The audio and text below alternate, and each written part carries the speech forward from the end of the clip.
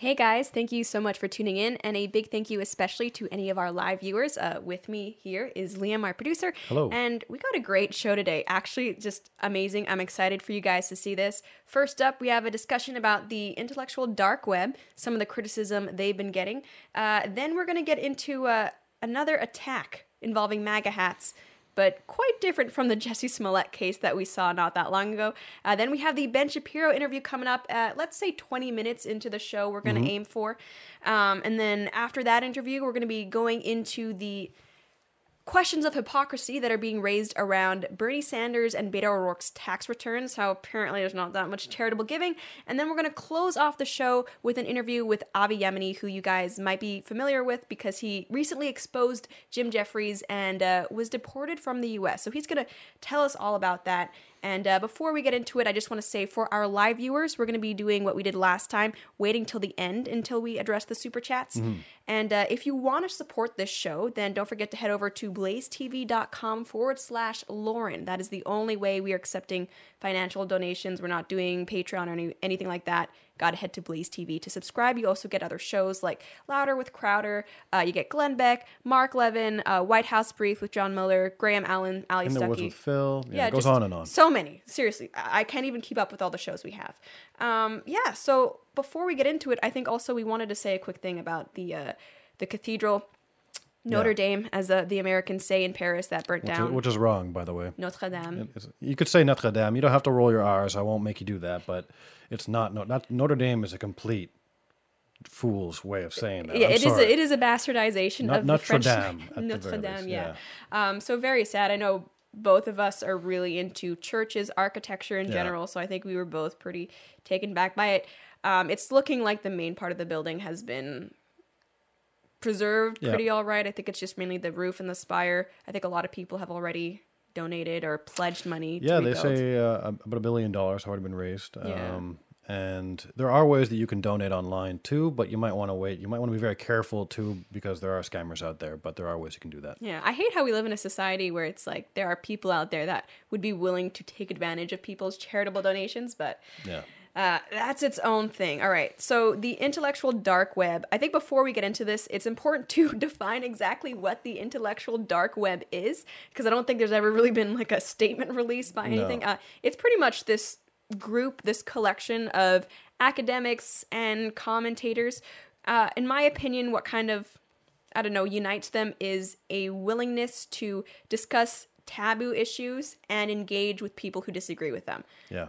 I think is kind of that seems to be the only common denominator is they're unapologetically like pro free speech. Yeah, and when you're talking about the IDW, it includes people like Sam Harris, Jordan Peterson, Ben Shapiro, Eric Weinstein, yeah. I don't think there's like an official list, but those are kind of the guys who usually get grouped into it. And actually, not that long ago, Sam Harris tweeted out a chart that we have an insert for, kind of comparing all of the views that the people in the intellectual dark web have. As you can see, this kind of lists the issues kind of left versus right. Climate change, abortion, stronger gun laws, believe in gun ownership. And, as you can see, it kind of, just based on this, looks like overwhelmingly they're quite a liberal group of people. That's something that the intellectual dark web has been accused of being a lot by, I think, the far left as Nazis, white supremacists, of course, or at least white supremacist enablers. But if you actually... alt-right adjacent, perhaps? Yes, I like that term. If you actually look at what they believe in, though, they tend to be liberal on things like abortion, like immigration, drug legalization, gay marriage. I think with the real exception of Ben Shapiro, he's honestly the only person that I would say in this chart would kind of prove that who actually is conservative. Not to say that there isn't more political differences within the other people, but overall, I think Ben Shapiro is kind of the only conservative one there is. Why is this relevant? Because recently, Quillette, which is an online publication founded by Claire Lehman, love this site. I continue to love her and love this site, despite the fact that a piece that was recently released on it I have some issues with. So the piece in question is called "Is the Intellectual Dark Web Politically Diverse?" and it was written by Uri Harris. Now again, I disagree with a lot of what this piece says. We're going to get into it, but I just want to say, just so there can be no mistakes, I'm not saying we should cancel Quillette, cancel Claire Lehman. That is totally against what Quillette is trying to do. They do a really good job fostering open conversation about a variety of different subjects. They publish things by people like academics that other places won't. So when this piece was released, I was seeing people already saying, oh, I'm so disappointed, they're done. Let's not be those people, okay? Let's just take this for what it is. We could talk about it. No one needs to cancel anybody. So this author, he essentially disputes that the idea that, say for Ben Shapiro, the IDW is liberal, and he seems to have an especial issue with Dave Rubin.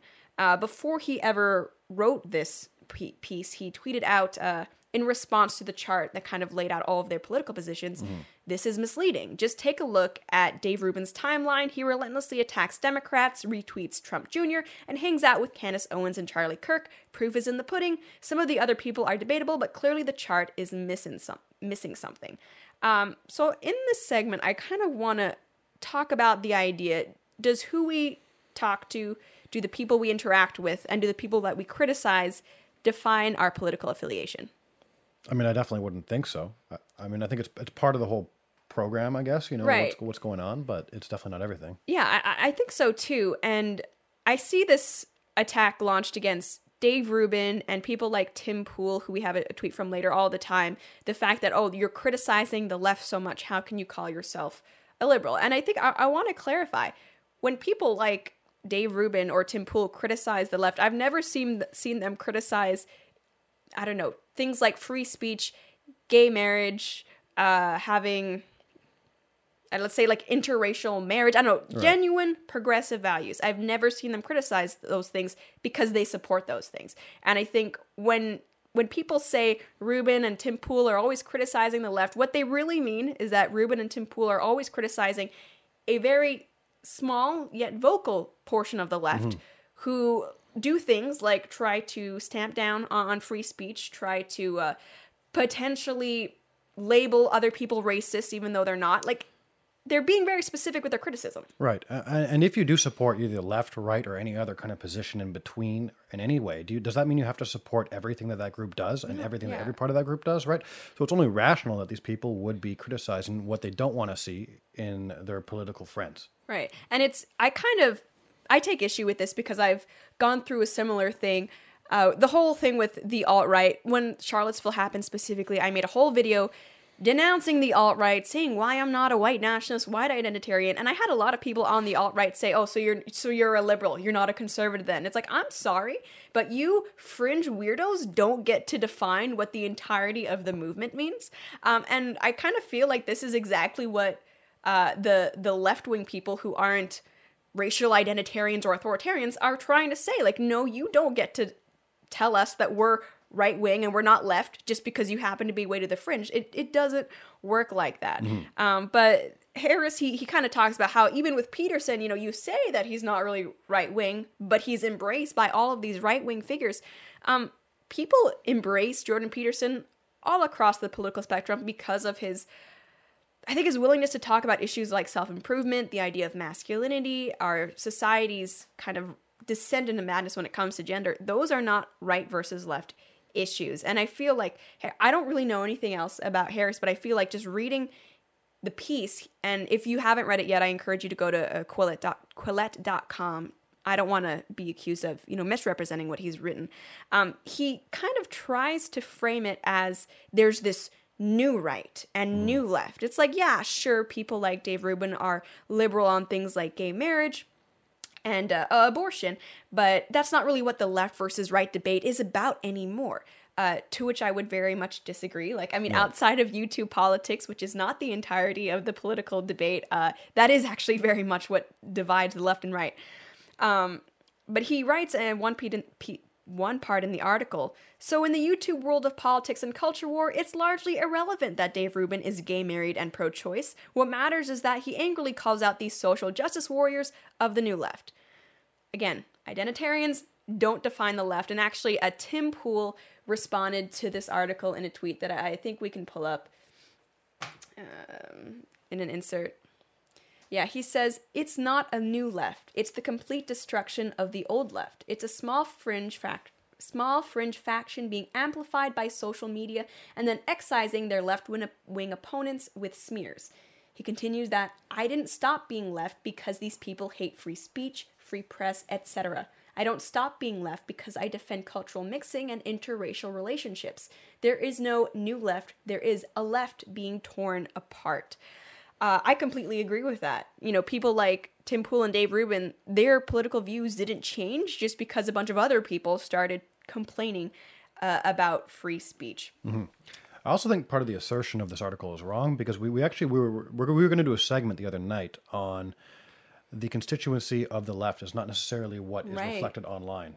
So people that post politically online, essentially, and this probably goes for the right wing as well. Yeah, I would just say. in general. But this was just focusing on the left wing. There was an article on this that said that people that post political topics on the left, their views are far more to the left than the average Democrat. Mm-hmm. The average Democrat's far more likely to identify as a conservative, and a lot more other things. Just be more moderate in general. Right, in general. Yeah.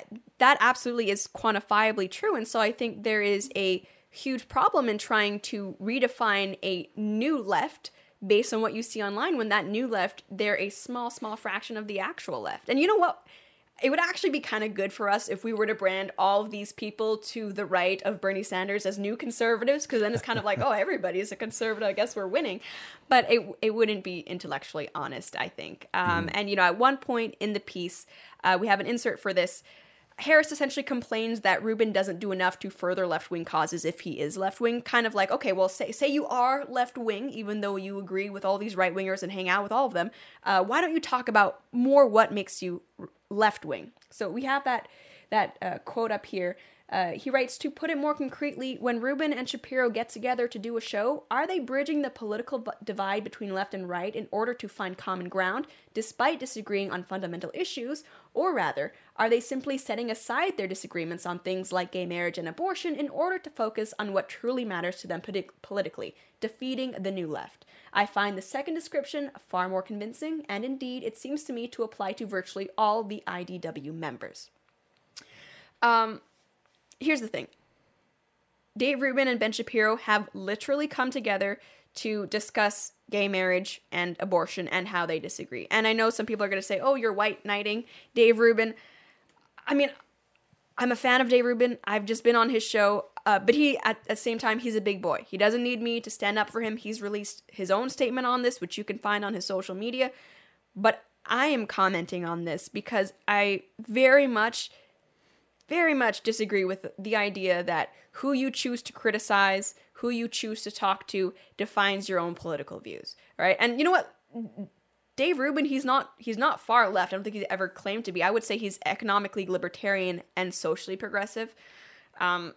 Whether you classify that as being left or right, I don't think it really matters that much. But it seems to me like this whole article is kind of a criticism that the IDW isn't politically heterogeneous enough, but really the only thing these people have in common is that they dislike the far identitarian left. But, I mean, if you really want diverse political opinions, does that mean they would have to bring someone like far right on as well? I don't hear this guy complaining that there aren't enough right-wingers on, even though literally the only actual conservative is Ben Shapiro. Well, the things that he's asking that the IDW talks about more, I think that they actually have positions on, and these positions are fairly clear, right? They actually, it's not like any of them aren't like capable of speaking on these topics. They speak on these topics and they just come out against the left in every way. So it's not something that you need people to support these views in order to have these discussions. I think that these reviews just need to be soundly rejected across the board, and that's what these people often do on the IDW. Yeah, and you know, regarding issues like gay marriage and abortion, again, if you actually look at the people Rubin has had on his show, because I think people tend to forget that Rubin, he's a little bit different than someone like Jordan Peterson. His main shtick is that he's an interviewer. Yeah. He actually just had two people on, Lila Rose, who we've had on our show, and Ali Stuckey, who we've also had on our show, two pro-life ladies, and he interviewed them, and I think he honestly pushed back with the pro-choice perspective as much as he reasonably could, considering that it was an interview, right? And that it's not a debate. So anyway, Harris concludes the article by essentially saying the IDW needs to make a choice on whether it's partisan or not. My response to that is why, right? I mean, why do they have to make an official choice on anything? They're just a collection of people. Yeah, it's crazy. Even that is like a bit of a stretch. I know I watch enough Rogan, but he just says like this is called the intellectual dork web to him. It's something that like Brett Weinstein invented, I think, and he thinks it's kind of like Cloaks and Daggers, internet games. But it's so it's not an official organization. No, it's just a just a few bunch of dudes people. really that went to a steakhouse together at one point. And, it's there's no. It's not an official club. Each one of them can have their own opinions, their own approaches. Some people even can be. I think Dave Rubin, he can, choose to affiliate or support whatever political candidates he wants. If he wants to be partisan, which I don't think he necessarily is, that also still wouldn't preclude him from having these kinds of conversations across the aisle or reaching out to people who disagree with him. So, I mean, essentially, I think the issue here is that it's okay to criticize anybody, but I think the crux of this article is questioning Dave Rubin's political affiliations for the wrong reasons. I think that would be the first thing. And second, I think this person seems to have a very different idea of what the IDW actually is versus someone like me. I just see them as a bunch of figures who stand for the same things regarding free speech, but they're not an official organization. They don't have like an official motto or anything like that. So There's no password. Yeah, exactly. Like essentially what unites them is a willingness to engage with ideas that are taboo and with the other side. I think that's it. Doesn't mean you can't criticize them, but I don't know. In general, you guys can let me know what you think if you read it. I didn't get a lot from this article. Again, not to hate on Quillette or even this author in particular, because I really don't know anything else about him besides this. It's also important to mention that we did call him Harris at one point, and his name is Yuri Harris. It's not related to Sam Harris in the IDW. Oh, yes. So Good thing to point out. All right, so next up, MAGA hat attack, and I think we have a clip for that. Oh, yeah, we do. But as this is being pulled up, I want you guys to kind of keep in mind that I only saw this being reported on in certain parts of Twitter. This is, as far as I know, not this huge blown up national story, and I think that's important to keep in mind. But here we can play that for you guys now. When two men approached, they told him to take off his hat, a hat that he wears all of the time. He says he was shocked when then one of them hit him from behind. I was like, why are you doing that? We don't have to do this. They said, no, that hat is not, So, and then they started, punching me on my head. Atsu Nabel says the two men began harassing him as soon as they spotted his MAGA hat, shouting that he take it off. He told them that he is entitled to his political views and tried to walk away, but they became violent, repeatedly hitting him until he fell to the ground. Nabel says he came to the United States legally from Togo in West Africa in 2007 and is now a U.S. citizen.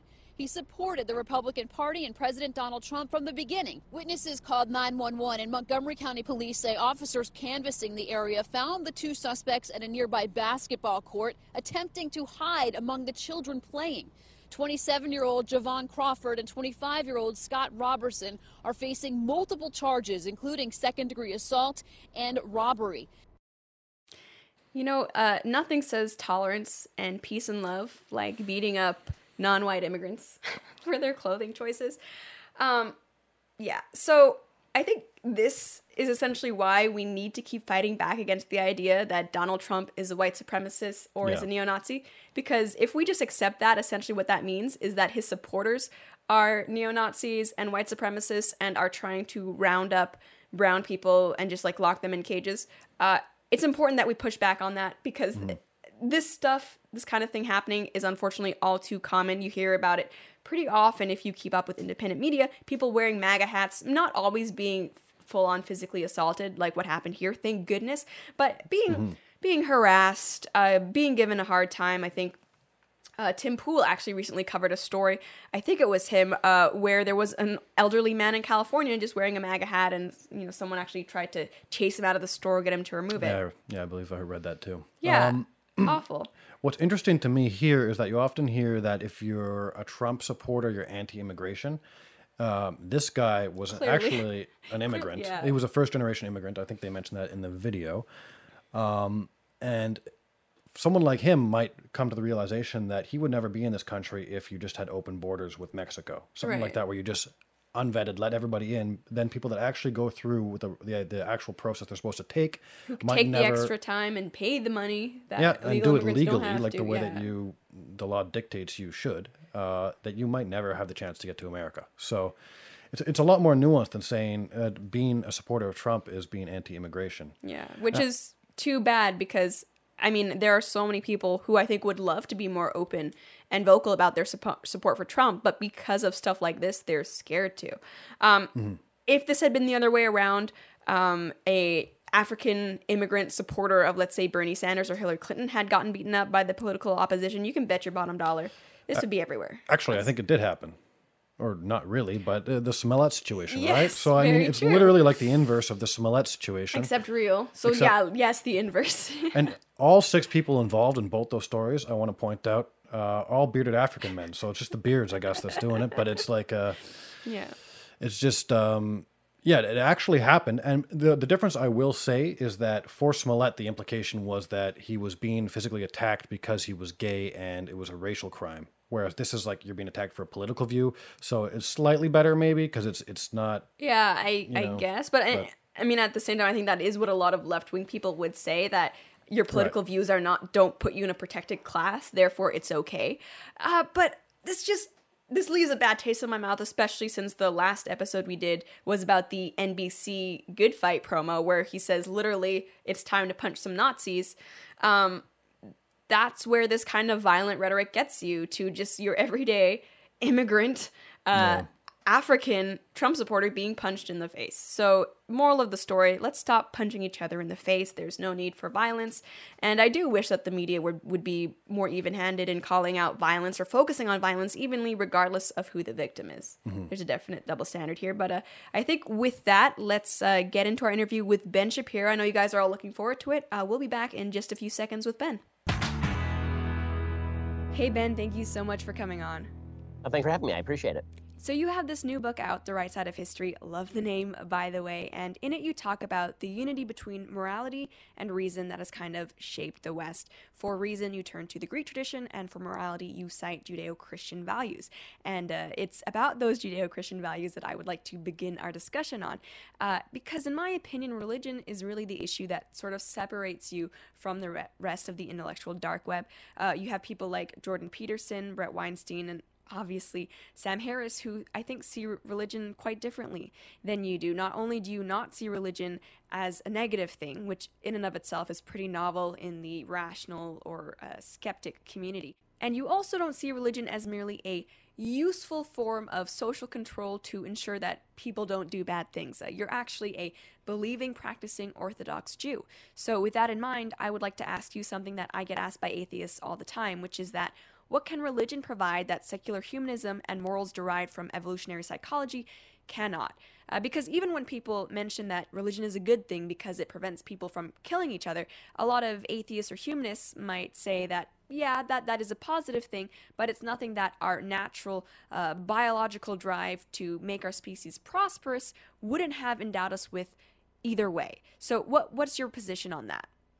Well, my response to that is that what the age of the Enlightenment shows, the post-Enlightenment age demonstrates, is that secular humanism is not self-proving. You have to take certain assumptions, and then you have to reason based on those assumptions to secular humanism. And again, we share fundamental assumptions with a lot of secular humanists, but reason doesn't have to go that way. The Enlightenment did result in gulags and gas chambers, and all of the people who were pushing the gulags and gas chambers thought themselves quite reasonable and had separated themselves off from the roots of Judeo-Christian religion. The French Revolution was executing people at the same time it was worshiping the cult of reason. So reason doesn't necessarily get you to all the places that secular humanism wants you to go. And in fact, most secular humanists, without even knowing it, are living off the fumes of a Judeo-Christian value system, which is why secular humanists in the West are sharing values with religious people in the West on a broad level with regard to the value of each individual human being. There's nothing in reason that tells you that every human being is innately valuable. Really, there's nothing. I mean, if you are a believer in evolutionary biology, in fact, there's a good case to be made that human beings are not innately provided with a certain level of value. Why should you treat the person who is weaker or the person who is incompetent as worthy of the same sort of respect as anybody else? There's no rational reason for that. And even if you were to say that there is an evolutionary biological rationale behind protecting members of your tribe, even the weak among your tribe, which most of human history, even that didn't happen. But even if you were to say that that is true, then why would you extend that out to other tribes? Why should there be values of tolerance? Why should there be a belief in free speech? Why should there be a belief that human reason should be used rather than violence in order to promulgate your viewpoint? None of this stuff is self-evident And that's why the founders say in the Declaration of Independence, we hold these truths to be self-evident. Not they are self-evident. We, meaning we in the Judeo-Christian West, hold these truths to be self-evident. We take these as the fundamental principles of our civilization. If you're a secular humanist, you at least have to acknowledge that you're making fundamental assumptions. If you want to do that, then make the assumptions, and then we're on the same page. You just say there's no God, and I say there is. But you have to assume. But the problem I have with a lot of secular humanists is what they will say is, no. Those assumptions I can arrive at with a priori reason, and those are the only reasonable conclusions, and that I don't buy in the slightest. Mm-hmm. And what's funny about mentioning and talking about the Judeo-Christian West is that, I mean, as of right now, the Judeo part or Judeo-Christian part of the West is really in decline. And even as someone who's Christian, we can't really escape the inevitable truth that as countries become more wealthy and more educated, there does seem to be a correlation with them becoming less religious. A lot of atheists or humanists will point to that fact and say, it's because when people become more educated, more enlightened, more reasoned, they need to rely less on religion. So my question for you is, how do you explain that trend? And if it continues, is it inevitable that eventually at least the wealthy part of the world will be completely secular in the distant future, maybe not so distant? Well, I mean, I do think that we are moving towards secularism, but I don't think that is a sustainable methodology for upholding the happiness of a civilization, which is why you're seeing that we are so incredibly prosperous, and yet we're angrier at each other than we have been in a very long time. The death rates are going up in the United States to the point where life expectancy actually declines, and those are mostly deaths of despair in communities that historically were pretty prosperous, at least until the very, very recent past. That should tell us something. It's funny, when I hear people on the left and in the secular humanist community say, as countries get more prosperous, they get wealthier. Okay, well, as we get more prosperous, we also get more obese. Right? Does that mean that the obesity caused the prosperity, or is it a possibility that as we become more prosperous, we forget the roots of what brought us the prosperity, and we start discarding those things, thinking that we're going to be able to survive without that? We have yet to discover, and I think that we are discovering this, that secular humanism is a positive outgrowth of prosperity as opposed to a negative outgrowth of prosperity that allows us to abandon the principles of the past that brought us here. Are we ungrateful children who are looking at what we live in and saying that all the things of the past are stupid and therefore we can cut ties with those things? Or do we look to the past, we say these are great foundations, and we have to keep building on those foundations. We have to question the foundations always, but we have to keep building on those foundations in order to continue building a civilization worth preserving. Next thing I want to touch upon is Julian Assange. He's obviously back in the news. He's been arrested. You've taken a very hard stance saying that this is a good thing, that if you're someone who supports the world running safely and people not attacking American troops, you should be happy that Julian Assange is locked up. In your recent podcast episode that you covered this on, you talk about the idea that he's a Russian agent, or at the very least working with the Russians. Something that I've had people ask me to ask you is that in light of how the whole Russiagate thing ended, and we see that intelligence agencies' reports were maybe not always the most objective thing, and keeping in mind that a lot of people do have negative intentions toward Julian Assange, some people are wondering how we can look at those intelligence agencies without being a little bit skeptical based on their recent history. Well, I mean, I think skepticism of the intelligence agencies is warranted, but the idea that Assange was working closely with the Russians and may have been a Russian agent, I mean, that's been pushed by the intelligence community since 2011, 2012. So that's not something that crops up specifically with regard to 2016 and beyond. As far as him being locked up, the case that I've made, just to be fair, is that Julian Assange is a bad man and WikiLeaks is a bad place. But that is not the same thing as saying that I think that we necessarily, I'm still wondering what the indictment is going to say. Mm-hmm. The charges that they're filing against him right now, we have not actually seen. We've seen they're charging him on the basis of hacking. If he was actually attempting to hack, along with Chelsea Manning, and then Bradley Manning, the American security infrastructure, that's a crime. That's not a journalistic exploit. That would be criminal. If he was just publishing a bunch of stuff that he was asked not to publish, that makes him a bad human being. I'm not sure that makes him a criminal per se, especially not if you're going to. This is why the Trump administration is charging him not under the Espionage Act, but under hacking statute, because there are serious questions to be asked about the limits of free speech under the Espionage Act if applied. Mm-hmm. And before you go, I have some quick fire questions that people wanted me to ask you. Trevor Noah, funny comedian or funniest comedian? No, none of those things. I mean, Trevor Noah can be occasionally funny, but there's a whole crop of woke comedians who are into the clapter not the laughter. And I think that Trevor Noah is one of those people. Jon Stewart actually used to be funny. He was really good at what he did. I don't think that the same thing holds true for Stephen Colbert or now even Jimmy Kimmel, who used to be funny. The sort of woke comedying is more along the lines of Hannah Gadsby, where we're supposed to cheer you for your bravery as opposed to laughing at your jokes. Clapter, I like that. I think I might steal that. All right, favorite color? Ooh, probably blue. Huh, would not have called that. Okay, hug or handshake? I have a feeling I know what you're going to say. Family hug, everybody else handshake. I don't know you, man. Okay, cargo shorts, yay or nay? Nay. Okay, I would push back if we had more time, but that's fine. We can move on. Favorite food? Ravioli, the greatest food ever created by God. You're surprising me today. Okay, favorite pop song? You have to choose one. Can't be classical, or least detestable. Pop song? I mean, God, I don't even listen to pop. I don't know if I can name 10 pop songs off the top of my head. Whew. I love how this is the question that you're taking time to answer. I'm stumped by this. There are a couple of there are a couple of songs that have been released in the recent past that I thought were at least catchy, but I can't name them. So I'll have to get back to you on the actual names of them. Wow, did I actually stump you with an interview question? Yeah, I've got nothing. Wow, okay. Most important question, to which Game of Thrones house do you belong to, Ben Shapiro? Oh, the Lannisters, obviously. I mean, but not Cersei. Tywin. Yeah. Tywin was my man. And the death of Tywin was the great tragedy of Westeros. The entire place was holding together until they killed off Tywin. So, R.I.P. Tywin. Also, but as far as who should actually be on the throne, Stannis forever, baby. He's got the best legal claim to the throne. So, despite the fact that they turned him into a child killer, so that was kind of sad. Yeah, I mean, I used to ship Stannis too. I personally identify with House Martell. They're, a little bit exotic and spicy, and I like to think of myself that way too. But Ben Shapiro, thank you so much for joining us. People can subscribe to you, of course, on the Daily Wire. Your book, The Right Side of History, is out now. Is there anywhere else people should be looking for you? Check me out on Twitter. Obviously, I'm pretty active over there. And also, you can check us out on Facebook. And make sure that you download our podcast anywhere podcasts are available. All right. Again, thank you so much for coming on. We really appreciate it. Bye. I appreciate it. Thank you. So again, a huge thank you to Ben for coming on. And in about 10 minutes, we're going to have Avi Yemini coming up. And actually, you look a lot like him. I don't think so. You do. I think that's fake news. No, you do. And actually, just for everyone in the chat who always wonders if he's Arab, he's not Arab. As much as our team has been loving that meme, you're part native and you're part like Iberian. So yeah, Spanish. And the rest of it is Irish. Yeah. Sorry. You just said I'm part native and part Iberian. No. I'm 75% Irish and British basically, but yes, to clarify. No, and I love not that there's anything wrong with being Arab, but it's just I laugh at how sure some people are. They say it as if it's not a question, just like Arab. But anyway, Avi Yemini coming up in about 10 minutes. He's going to be talking about his recent run-in with the FBI and Comedy Central.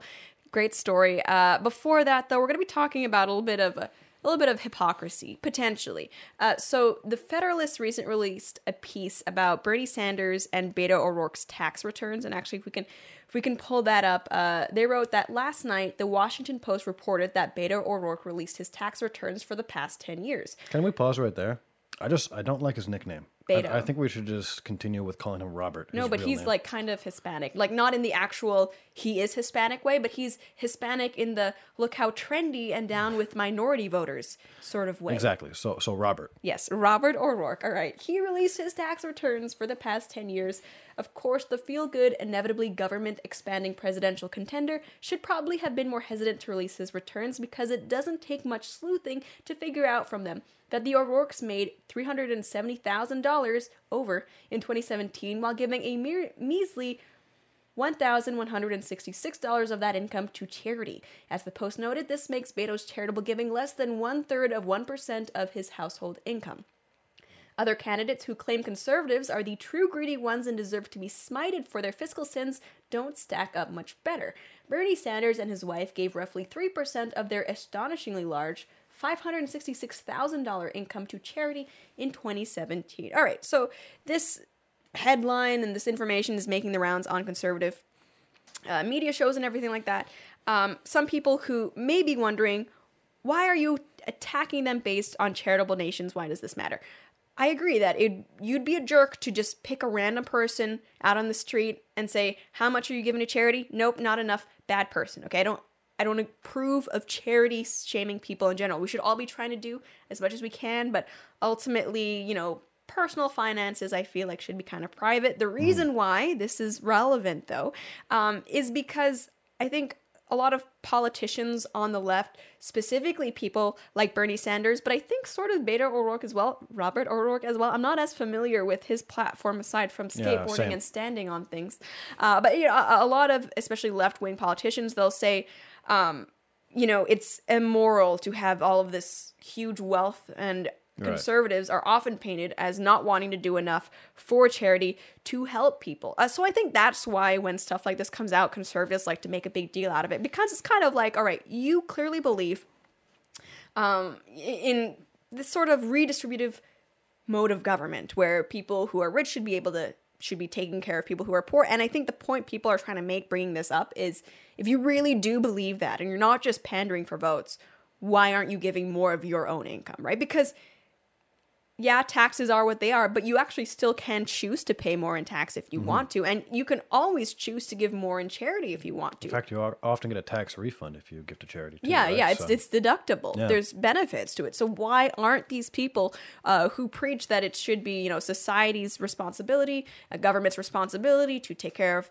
the poor and needy among us, why aren't they giving more? You know, especially considering they do often paint conservatives as heartless. And again, I don't want to speak for Beto too much because I don't know.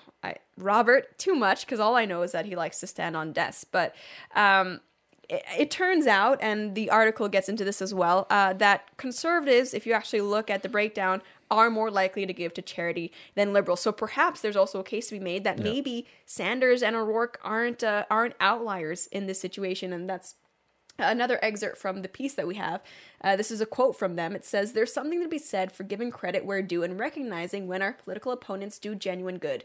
Still, Arthur Brooks wrote on broader charitable giving habits in his 2015 book, The Conservative Heart, noting, households headed by a conservative give on average 30% more dollars to charity than households headed by a liberal. This discrepancy is not an artifact of income differences. On the contrary, the average liberal family earns an average of 6% more per year than the average conservative family, yet still gives less anyway." So I hear this all the time, that you're a conservative, or this applies to libertarians as well. You want lower taxes and smaller government because you're greedy. You want to keep your own money. You don't want to help the poor. You want the poor to suffer. You want the poor to suffer. Like, that's like your thing. That's your fetish, is just seeing poor, needy children not getting healthcare. That's like what gets you. No, not true at all. I think there's a genuine difference in philosophy between liberals and conservatives. In general, I think liberals view government how conservatives view charity and the church, right? Because if a conservative wants to do good for people, which despite what some people may think they genuinely do, not every conservative is heartless, I think they would give money to charity, to their church, their local community, whatever. I think liberals, on the other hand, and I'm not saying that, you know, Beto, Robert O'Rourke, and Bernie Sanders are bad people, but I think they just genuinely do see the government as a necessary intermediary for them to interact with their fellow man. I think they really genuinely do believe that if the government isn't coming and taking the money and distributing it, then there's like kind of no other way. I think a lot of people on the left genuinely do believe that if we want to help these people, it needs to be government. The irony, though, is that they believe it more for the people that donate more than themselves who donate less. That's the irony of it all to me. Yeah, so I think it's definitely ironic, and I know in response to this, people are going to say, well, what about Donald Trump's tax returns? When's he gonna? You're talking about other people's tax returns. We actually know that Donald Trump gives a lot more to charity than these guys right off the bat, because he actually donates his entire salary. So we don't even need his tax returns to be able to say that. And but again, like, I'm not saying that Bernie Sanders or O'Rourke are bad candidates or whatever because of this. I think there's a genuine argument to be made where even if you don't perhaps live by the things you preach, you could still be effective in implementing them. I don't know, but you know, they chose themselves to release these tax returns. I don't think there's a problem with us commenting on, oh, look at that, that's quite low. Yeah, part of that almost reminds me of Pocahontas' DNA test. Elizabeth Warren. Yeah. That's what it reminds me of a little bit. Like she chose to take it, and it didn't end up looking so good. It's like these guys chose to release their tax returns. maybe there's an argument to be made that they shouldn't have. Also, those, like, let's talk about those salaries are very, very high. I think, I'm not sure if O'Rourke's family with, I think, 370,000, I'm not sure if that's the top 1%, but it'd be pretty close. It'd be pretty close, right? Yeah. Pretty close. Average household income for the States is, I think, around $45K for household income. So he is well and beyond. And then Bernie Sanders, $566,000. Like, I'm not saying he didn't deserve that. A lot of that coming from a book about socialism, right? Yeah. Basically. The irony. And, whatever. He can have that. Keep it. That's fine. I just think there's perhaps a broader question to be asked. He's spouted on a lot about how there are too many millionaires and billionaires in our society, and very much pushes the idea that you don't necessarily earn everything yourself if you do accrue all of this massive wealth. I don't think people who bring up his own wealth it's whataboutism. I think it's a genuine question to him. Do you think you have exploited the system? Do you think you've done anything wrong to get all of your wealth? If you haven't, and I think there's, like, I'm not saying he did, right? He I don't know if he actually wrote that, but at the very least, he published the book under his name. He can keep that money. But I just wish he would kind of apply the same leniency toward his own wealth, toward other people's wealth. Yeah. That's what I'm going to say about that. But I think now we're going to be back in just a few seconds with... Oh, wait. Oh, sorry. No, we're not going to be back. Because after this story was released, O'Rourke's team has been shuffling, according to Politico, which we can throw up on the screen now. They said that Beto O'Rourke said his campaign is working to find evidence of, quote, thousands of dollars in charitable donations not reflected in his tax return. So do you think he really is giving all this money to charity? They just can't find the tax returns? I don't know either way, but I do know that if you need a campaign to help manage your personal finances, that probably doesn't reflect well for your leadership of the nation's kind of economy. Probably. It's just I don't know what the argument, no, I've given so much to charity. I just forget about all the charity that I give to because other people are I don't know. I feel like that was not maybe the best defense on it, but I would love to know, do you guys think any less of Beto and Bernie? Because I feel like the people who don't like them because of this already didn't like them. Yeah, but do you also think that it's too late for them to give to charity now? Yeah, now that they're under the for sure. microscope, yeah. For sure. You can't, it's like it's done. Yeah. We already know it now. It's out. Yeah, and you and I were talking about the Christian idea of kind of piety is to give a lot of charity and to not announce it, because I think now we're kind of in that crowdfunding mentality where as soon as you give to any sort of charity online, there's the option to tweet and share it. Look how much I've given to charity. And I have mixed feelings about that because on the one hand, I feel maybe sharing it is a good idea because it allows people to know about the charity who didn't before, so we can get some publicity, maybe some more shares. But I feel like you can share the charity without necessarily saying, I gave this much, pat on my back, look how virtuous I am. Because that's actually, it's explicitly warned against in the Bible.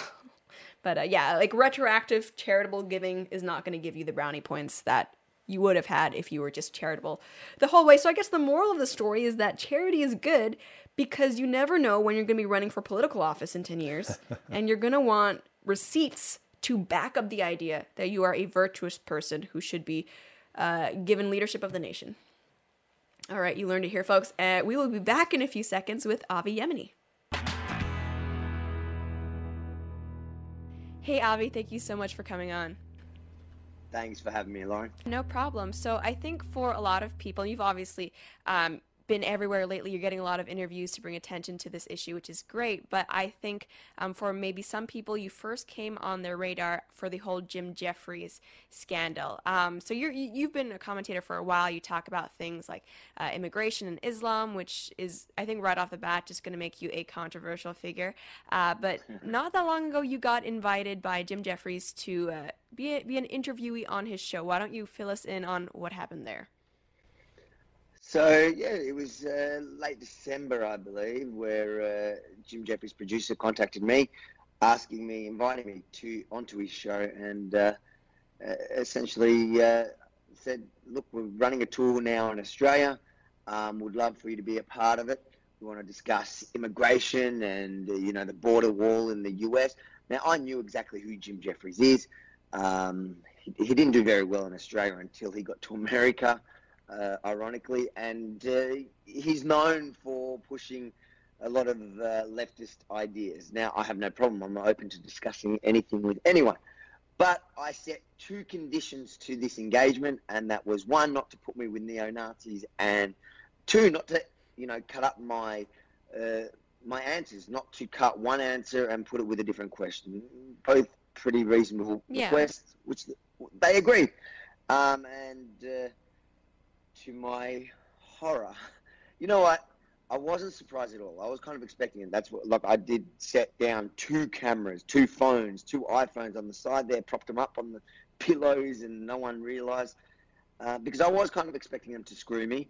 But I held on to it. It was a couple of months. But to my horror, they literally published this in response to the Christchurch massacre, to the horrific events in Christchurch, and tried to kind of tie me into that. And the first 2 minutes of the clip, they literally had a neo-Nazi in it. And as we saw, they obviously cut up my answers. So they broke every rule. And they went even further than I ever expected them to go. And since then, to add insult to injury, they've just ignored it. They've not responded to the numerous. In fact, over the last, what is it now? It's been a few weeks now. There have been thousands upon thousands of tweets to them, and their only response is literally to block and ban, delete any sort of reaction on their own pages. They've literally, if you go onto my Twitter, you can see threads of hundreds of people that are sharing the fact that they've been blocked, and not for saying anything outrageous, for literally asking them to simply respond and take ownership for what they've done. Right, and I think the video you've posted on this, which is on your YouTube channel, people who aren't subscribed yet can go search you, hopefully subscribe. I think that has, at this point, like over 1 million views. So that footage has gone viral, and I don't think people without seeing this would be able to grasp how fully they manipulated the situation, right? Because not only are they taking your answers out of context for the questions that they've asked, but like you said, putting this interview about Islam and immigration in the context of the Christchurch shooting, when that was not, like, that happened before the interview happened before that even happened. Yeah. I mean, it totally takes things out of context. I've been contacted by places like Rolling Stone and MTV before to give interviews, and I've always said no, just because I'm so afraid of this happening. Have you ever experienced anything like this before with a mainstream or left-leaning? Absolutely. It was my experience that gave me the foresight right. that I don't trust any mainstream media. I don't trust anyone, especially when I know they're coming with an agenda. I'm open to talking to anyone, and I'm confident in my own views. And, what I find most outrageous in this is I believe, like, I go and you can see on my YouTube, I engage conversation everywhere. I hit the streets, I talk to people that are not known, people that are well known, and I've never had to cut somebody up. If somebody looks like an idiot, if somebody says something stupid, I literally take their response to my question and they expose themselves.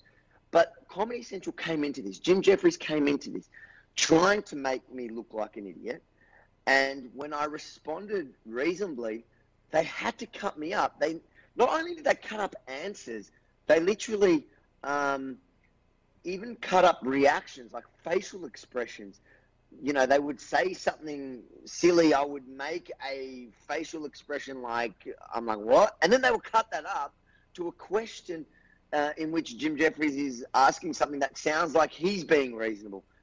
Absolutely trying to smear me and make me look like the worst kind of person. In fact, if I'd just watched that episode, if I'd watched that segment on Jim Jeffries' show and seen myself, I would have hated that guy. Yeah. I'm so grateful that I actually did that. And I doubt I'm going to get many more invitations onto mainstream media, or at least ones that are trying to stitch me up and not air what I'm actually planning on saying. Yeah, stuff like this just makes conversation between different sides really hard, because I try to have progressives on my show all the time, and most of the time they refuse to. And right now, with all of this stuff going on, you're not the first person that's been taken out of context. I feel like I'm almost in the same place where I don't feel comfortable going on their shows because I don't trust them. So we're at this weird stalemate where one side doesn't want to talk, and I'm afraid I'm going to be taken out of context. I think what you did, recording yourself, was probably the best thing that you could have done. And what I love about the situation, hate that you've been smeared, but what I find ironic is that not only were you very reasonable in the answers, I thought, of what you actually said, but Jim Jeffries actually says quite a few spicy things that I think if you had said, they would have been more than happy to label you an Islamophobe. Do you think he was just trying to, I guess, make you feel like you're among like minds, so therefore you can be as bigoted racist as you want, or what was with that? I've heard that argument before. Two things I want to point out here. Firstly, I have no problem with anything Jim Jeffries actually said. My problem in this situation is the fact that, one, he literally opened the segment by blaming people like me, literally blaming me for radicalizing this nut job white supremacist. The guy hates me. The guy hates Jews who live in Australia. He says all Jews should live in Israel. So he hates everything I stand for. Now, he tried to frame it that because I dare criticize radical Islam or even question Islam as an ideology, I'm somehow responsible for what's happening in Christchurch. I'm responsible for radicalizing this guy. But what he left out is himself, Jim Jeffries, for a long time. And I've heard the argument through this conversation that he was just saying it to bait me. He was saying it to encourage me, to make me comfortable, to get me to respond. Jim Jeffries, for a long time, has made those statements that I'd secretly recorded and produced. He hasn't done it publicly for a while because it doesn't suit the narrative, it doesn't suit his paycheck anymore. But in the beginning, in his original comedy, he used to talk about Islam and he used to make these things. That's why people used to, he was kind of the non-PC guy. So for him to today turn around and point fingers at people like me, when I wouldn't even say the things he said. And again, I think in the context of comedy, it is fine. But you certainly don't have the right to then point fingers at me. Right. I've never gone on and drawn Muhammad. I know what that means to them, and I know what it means to my potential wife. Like, I just don't do that. And I also I don't joke about killing Muslim babies. I just think that's abhorrent, and I actually pulled him up in the clip. Yeah, I pulled him up. No, absolutely. And if anyone hasn't seen the video you released, he actually does make a joke about Muslim babies, and I think he probably was joking, but you absolutely draw the line there and say no, that's not okay. It was a joke, but to me, that's not even funny. Right. And because too often I get painted with this brush, and people say, "Oh, you just hate Muslims." And if you actually watch, like on my Patreon, I put the entire hour. Most people aren't that interested in watching the full hour. You don't need to watch the full hour to see the hypocrisy and the lies and the fake news. But in the full hour, you actually get to see that numerous times I told him to stop conflating the issues. Muslims are a people, and Islam is an ideology. I like to criticize the ideology, and there is no idea that is above criticism. Right.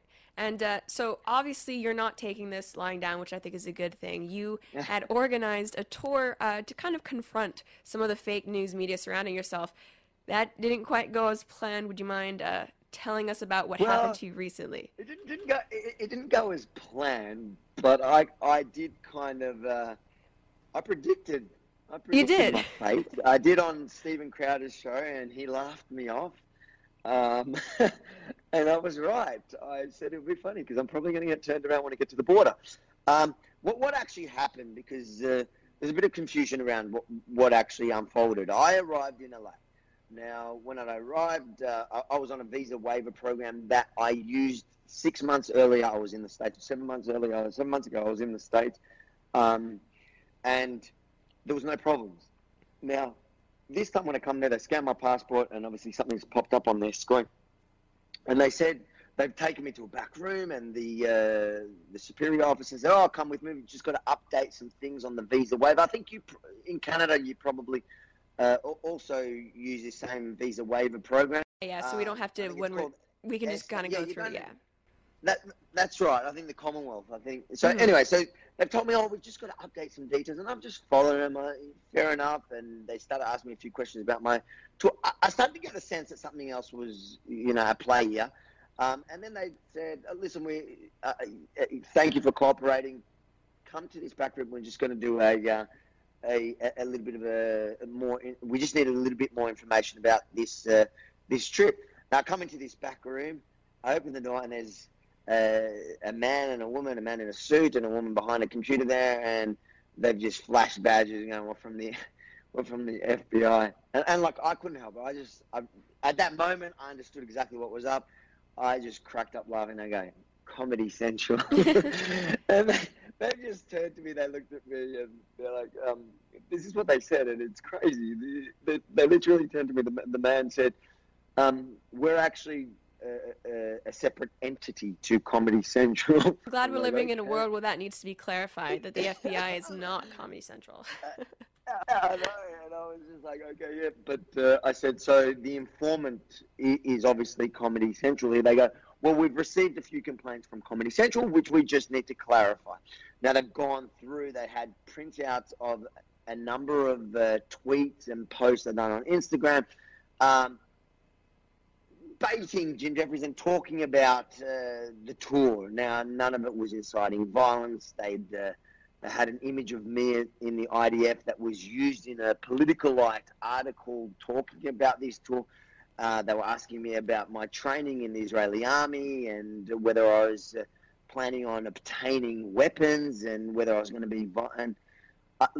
by the end of it, I was cleared by the FBI. They were laughing as well. And they said to me, they actually understood where I was coming from in the fact that I was there to defend myself against this fake news story.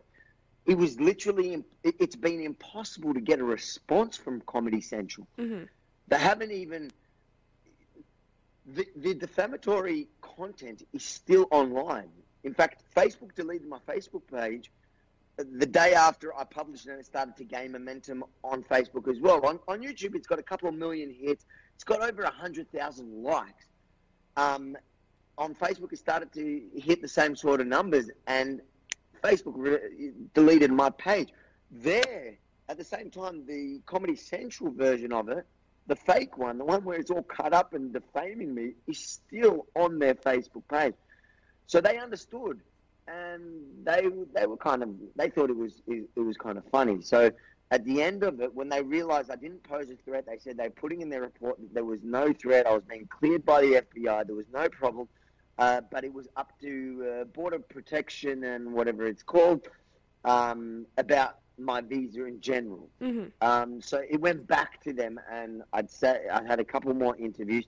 And what actually came from this is through their investigations, and I want to point this out, everybody, the FBI were nice, the Border Protection, everyone was really chill. In fact, a number of them were fans of mine. And they were like standing there going, I hope you get in, and I hope you confront this Jim Jeffries. They were cool. But what turned out is that apparently 2 years ago when I filled out this application for this visa waiver, the same visa waiver I got in 6 months earlier, when you fill in the application, there's like a heap of questions.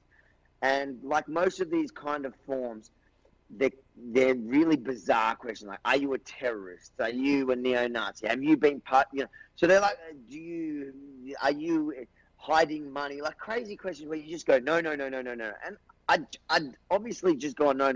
One of the questions happened to be, have you ever been denied a visa to the US? 15 years ago, after I'd used the visa waiver, I'd applied for a longer visa, and I got denied on the basis that they thought that I was trying to immigrate to the US. This is 15 years ago. And I was denied a visa. Since I wrote no, so now it means that this form that I filled out and went and got into the US under that same application 6 months earlier was null and void. Now, I accept that. I absolutely accept that. And that means they essentially said to me, you're not banned, nothing's wrong. Basically, it's literally a technicality. You've got to fly back to Australia. You've got to apply for a new visa, and you're welcome to come back and please do what you're going to do. Right. So, I'm paraphrasing what they were saying. Now, if everything is as they say, then as I apply for this visa, I'll get a visa soon enough, and I'll be able to come back. Now, essentially, it does mean from their complaint, if Comedy Central hadn't have complained, They were trying to get me banned. They practically succeeded in getting me at least banned for now. It wasn't directly from their complaint, because their complaint, the FBI cleared. They literally laughed it off. But from the complaint, it triggered this investigation, which found that I had made a technical error in an application 2 years ago, which no one picked up even on my last visit, which was to do with a technical thing from 15 years ago. So they practically did manage to get me banned. What I'm angry about in this whole story is not at the FBI, not at the Border Protection, not at the fact that I flew 15 hours to be interrogated for hours, to be locked in a room with, I was actually in a room with about probably 15 illegal Mexican workers, you know, for 15 hours, no really any food, not like, I actually put, there was a TV, I put Fox News on there, I just thought it'd be funny. And they were explaining to me that Trump was the reason for their detention. It was an experience. I'm not angry about any of that. I am angry at the fact that Comedy Central has the audacity to, one, do what they did. They produced this story that tried to smear me, a story that tried to make me out to something I'm absolutely not, something I hate. Then when they were found out, they didn't apologize or take down the defamatory content. They've just ignored, tried to silence anyone who dare bring it up, even to the extent where they physically tried to get me banned from the US. That's what I'm angry about. And that's what I'm not going to take lying down, and that's what I'm going to be fighting. That's good. And I think with this, there's kind of two issues that I see. And when I was following on Twitter when your deportation was happening, and I did see a couple of like cheeky people who, this happens anytime anyone who talks about Islam or immigration deals with any sort of immigration issue. A lot of people like to laugh, like, "Ha, isn't this what you wanted?" I don't think, like, I mean, I think you're kind of like me, where you think, all right, if you do the right thing, then come in fine. And you know what? There was a technical issue. Anyone who's ever filled out an immigration paper or procedure, I think when I was doing my student visa, they asked if I had ever sex trafficked anybody. Like, it's just like a whole bunch of things, whatever. Technicality. Absolutely. You're happy to go back, come back in the right way, which I think is what everybody wants. So I don't see any irony there. But what is weird, what people should be focusing on, is that Comedy Central has, I don't know, like the power to get the FBI to show up for someone who's coming with pure, like, legal intentions that they're well within their rights to do. I don't know how we got to that place where, I mean, the comedy networks are in, I don't know, talking to the FBI about their critics. But also, you mentioned kind of your military pictures. If anyone doesn't know, like, you're Australian, obviously, but you were in the Israeli military, but which is a, you know, ally of the U.S. It's not like you were joining ISIS or anything, despite what Comedy Central may be trying to make it seem like. But hope you get everything sorted. Once you do get the visa thing all right, come back to the U.S., what exactly are your plans going to be for Comedy Central? Because I think you would plan to, they're in Maryland, right, next to D.C. Is there protests? What's going to happen? Well, I think I've learned from this, from what's happened, I've learned maybe to, you know, keep my mouth a little bit quiet about fair enough. But I could tell you this, I am not going to end it here. And this is what I keep telling him. I keep telling Comedy Central, and I keep advising Jim Jeffries, is really take a moment, call my mum, ask her. Trust me, I'm a persistent person. Whatever you throw at me ain't going to work. You know, I am not going to take this lying down. I'm not going to be silent about it. I'm going to make this my mission until I die, to make you respond to what you've done. To, you know, it is not right. I don't care if you're from the left or right. I don't care where you are politically. To take somebody out of context, to misquote them in the way that they did to me is wrong. And all they've got to do is stand up and own it. Stand up and apologize. You know, it was wrong. It's wrong on any level. They think that they can, you know, sweep this under the cover. Good luck to them. This is the beginning of the story, and this is just part of the journey. In fact, everything they've done so far and everything that's happened so far has only helped create more momentum to the story. You know, I got banned now, and people are talking about that.